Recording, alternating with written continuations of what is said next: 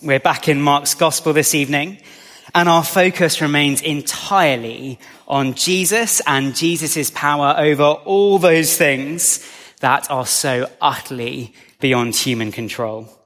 Not even the combined efforts of the mightiest superpowers of the UN can rein in the winds or tame the seas. But in Mark 4, Jesus pacified a sea storm with greater ease than most of us could pacify a toddler. There are libraries of books dedicated to helping us restrain even the mildest of our own inclinations towards evil. But in Mark 5, Jesus ordered a legion of demonic spirits about, like he was giving instructions to a timid dog. In today's passage, we meet a woman who has been internally bleeding for 12 years, and an adolescent girl so desperately ill that she dies. And in each instance, Jesus' authority is as boundless as it is absolute, the fullness of his power matched only by the fullness of his compassion. We're going to focus on 3 of the sentences that Jesus says in this passage, 2 sentences to the bleeding woman, and 1 of the sentences that Jesus says to Jairus and his friends, because those 3 sentences don't just reveal that the character and caliber of Jesus' power, they also tell us the only appropriate way for us to respond to him. So 3 sentences, but summed up in just 2 points. Point 1, Jesus' superabundant peacemaking power.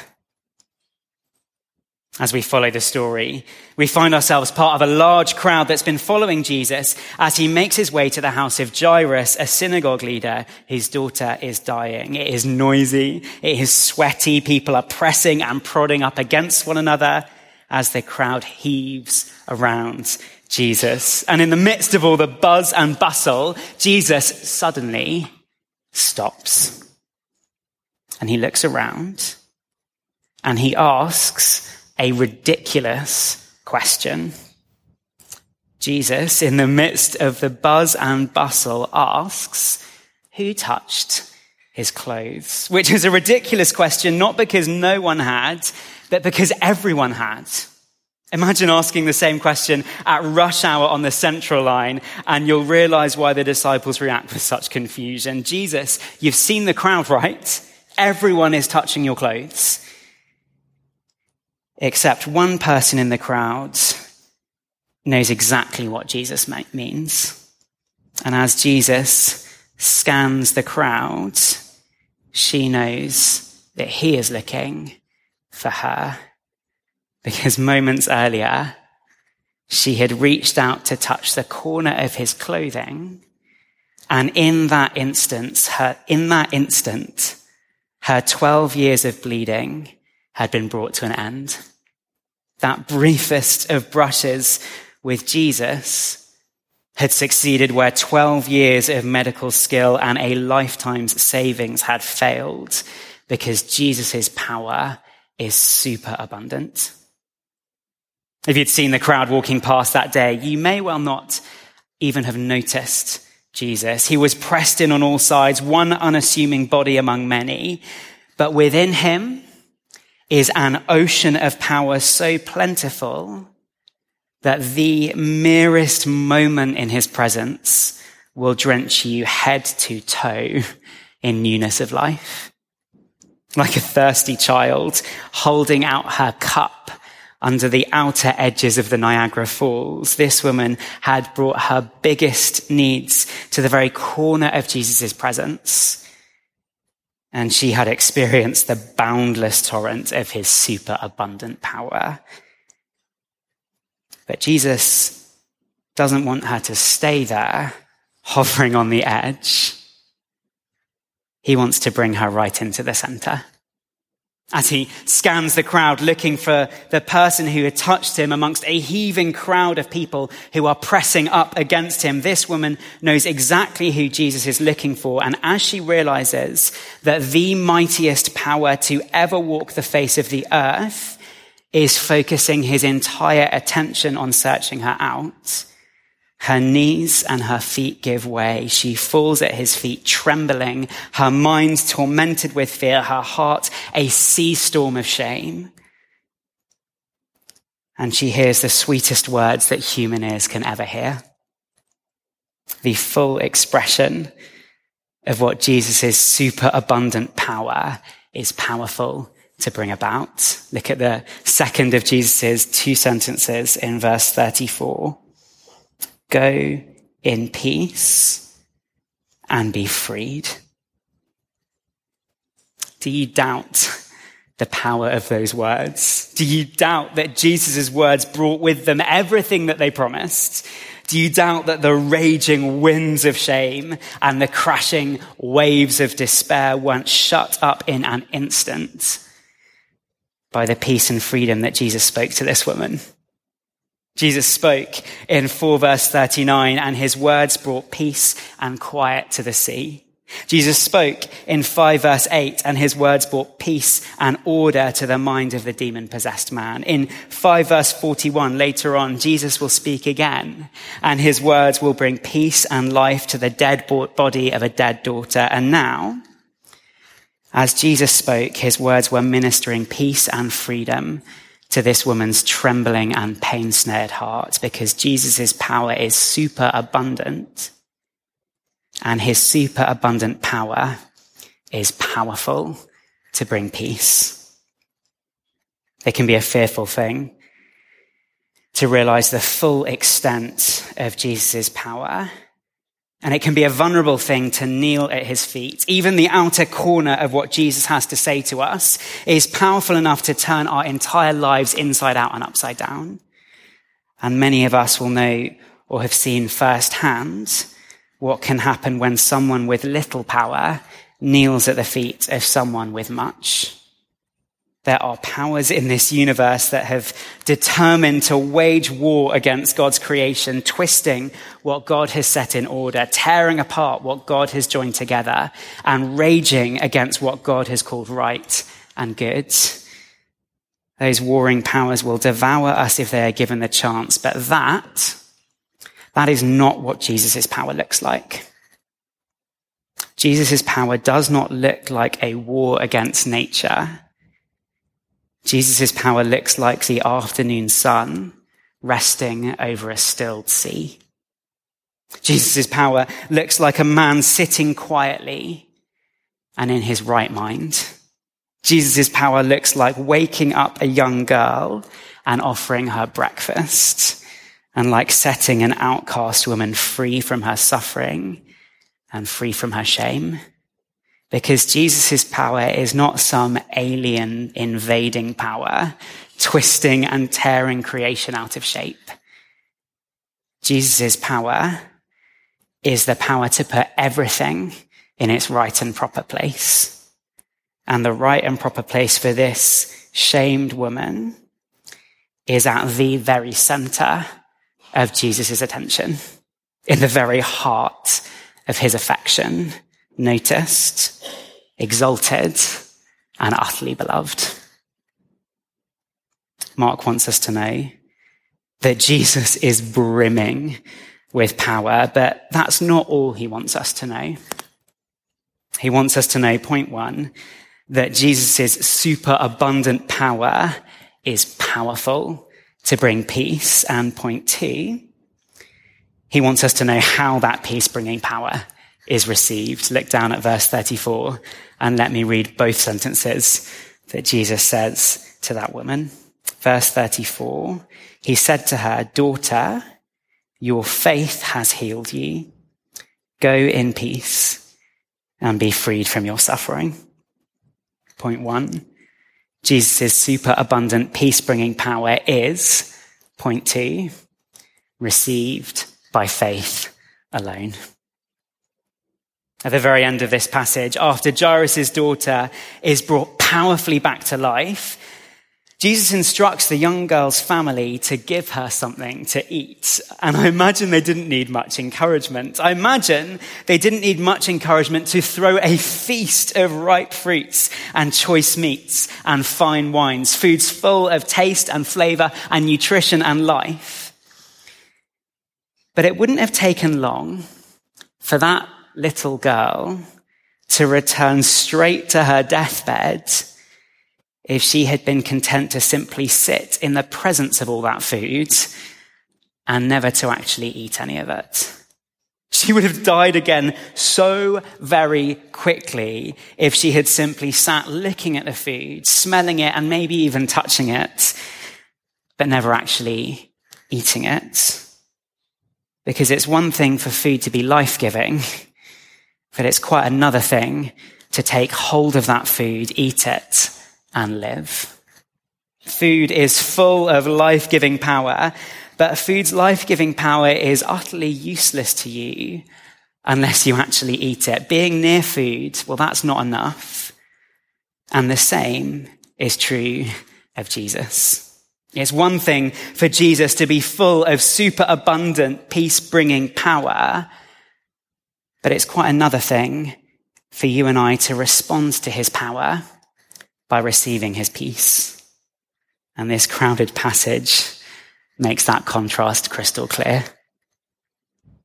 When the bleeding woman approached Jesus, she had to squeeze her way through a bustling crowd. It was noisy, it was sweaty, it was the central line at 5:30 on a Friday, but crowding around Jesus was not enough. That wasn't what set this woman apart, and it wasn't how this woman was healed. People were pressing and prodding up against one another. There were elbows everywhere, and absolutely everyone was brushing up against Jesus' clothing. But prodding and pressing and brushing up against him wasn't enough either. Everyone was doing that, and that was not how this woman was healed. She wasn't healed because she was standing near him. She wasn't healed because she physically touched him. Verse 34, Jesus said to her, "Daughter, your faith has healed you. Go in peace and be freed from your suffering." She wasn't healed because she was standing near him. She wasn't healed because she physically touched him. She was healed because she trusted him, reaching out with her heart to grasp hold of him by faith, trusting that he could do what no one else had been able to. Do you notice Jesus doesn't say she was saved because of her bravery? He doesn't say she was saved because of her cunning. He doesn't even say she was saved because of her humility or her patience or her fear. There was nothing that this woman had that she was able to contribute towards making herself well. And there was nothing that she could do to make herself more worthy of what Jesus was willing to freely offer her. Jesus says she was saved by one thing and one thing only: faith, and faith alone. That act of the mind which presents itself before Jesus with open and empty hands and says, "I am hungry, please feed me. I am empty, please fill me. You are powerful, will you grant me peace? I am dead, please bring me to life." Which is actually what Jairus had said to Jesus on behalf of his daughter right at the start of this story. And so perhaps at this point, our thoughts may have started to wander back to him. Because some of us will relate strongly to this woman, set free from her suffering and filled with overwhelming joy and peace. But I imagine that many of us here this evening will find ourselves relating instead in at least some way to how Jairus must be feeling at this point in the passage. You've come to Jesus, you've kneeled before him with empty and desperate hands, and the daughter who used to be ill is now dead. Why bother the teacher anymore? To which Jesus says his third sentence there in verse 35. Don't be afraid, just believe. Maybe you're rejoicing with the woman in verse 34. You've heard Jesus say, your faith has healed you, and you already know the peace that Jesus has promised in your body as well as your soul. But maybe you're still standing with Jairus. Maybe you've been praying to Jesus for years about a poorly daughter, or a besetting sin, or a crippling need, or a struggling friend. And maybe you've been waiting to hear verse 34 for a very long time, but all you ever seem to hear is verse 36. Don't be afraid. Just believe. Can I say, if that is you today, then friends, this is a passage for you. Because Jesus' promises are not for the already healed or the already at peace. Jesus' promises are for the broken and the empty and the struggling and the sick. It is not the well who need a doctor, but the sick. And that is who Jesus came to call to repentance. And the fact that we are broken, the fact that we are empty, the fact we are struggling and sick, that is not a reason to doubt his promises. It is a reason to cling to them. Jesus' promises are not given to people who don't need them, but to people who desperately do. In the words of one Italian reformer, he promises resurrection, but to the dead. He promises eternal life, but to the decaying. He calls them blessed, yet they abundantly thirst and hunger and are oppressed on all sides. He pronounces men justified, yet they are covered with sins and with filth. You don't need me to tell you that it can feel like a desperate struggle to live by faith in this world, trusting in Jesus' promises. But Jesus' superabundant peace-bringing power is received by faith and by faith alone. Because if Jesus' peace could be received without faith, then it wouldn't be given as a promise. And if Jesus' peace wasn't given as a promise, then it wouldn't be given to the people who actually and really and truly need it. People whose daughters are dead and whose lives are in disarray. So can I say, if you need Jesus' promises this evening, if you are sick or struggling, if you are broken or stumbling, if you are physically dying or you are spiritually dead, then friends, do not be afraid. Just believe. Because Jesus' promises are entirely for you, and they will keep being for you until the day on which every last one of his promises blossoms into everlasting and powerful peace. Verse 34 will come for you. The day on which we will each see the Lord Jesus put everything in creation back in its perfect and proper place. The day when we will see him still the sea, raise the dead to life, cast out Satan, and when you and I will hear those words that Jesus spoke to that once bleeding woman as he showers compassion on us to wash away our sin and wash away our shame. But until then, we find ourselves standing with Jairus in verse 35 and commanded, verse 36, to have faith instead of fear. So until that final day finally comes, let's hear now and cling by faith to what we will hear then in glorious fulfillment from the very lips of Jesus himself. Little child, wake up. Your faith has saved you. Go in peace and be freed from your suffering. As the band comes up, let me lead us in a closing prayer.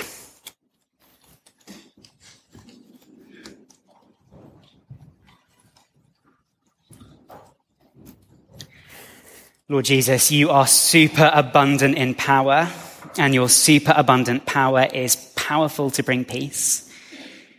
You promise that peace which the world cannot give, and you promise it to we who truly and desperately need it.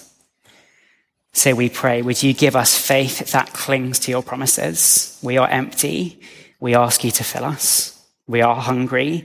We ask you to feed us. We are dead in ourselves. So we ask you to resurrect us to life in your name. If we pray it by faith in nothing but your power and love.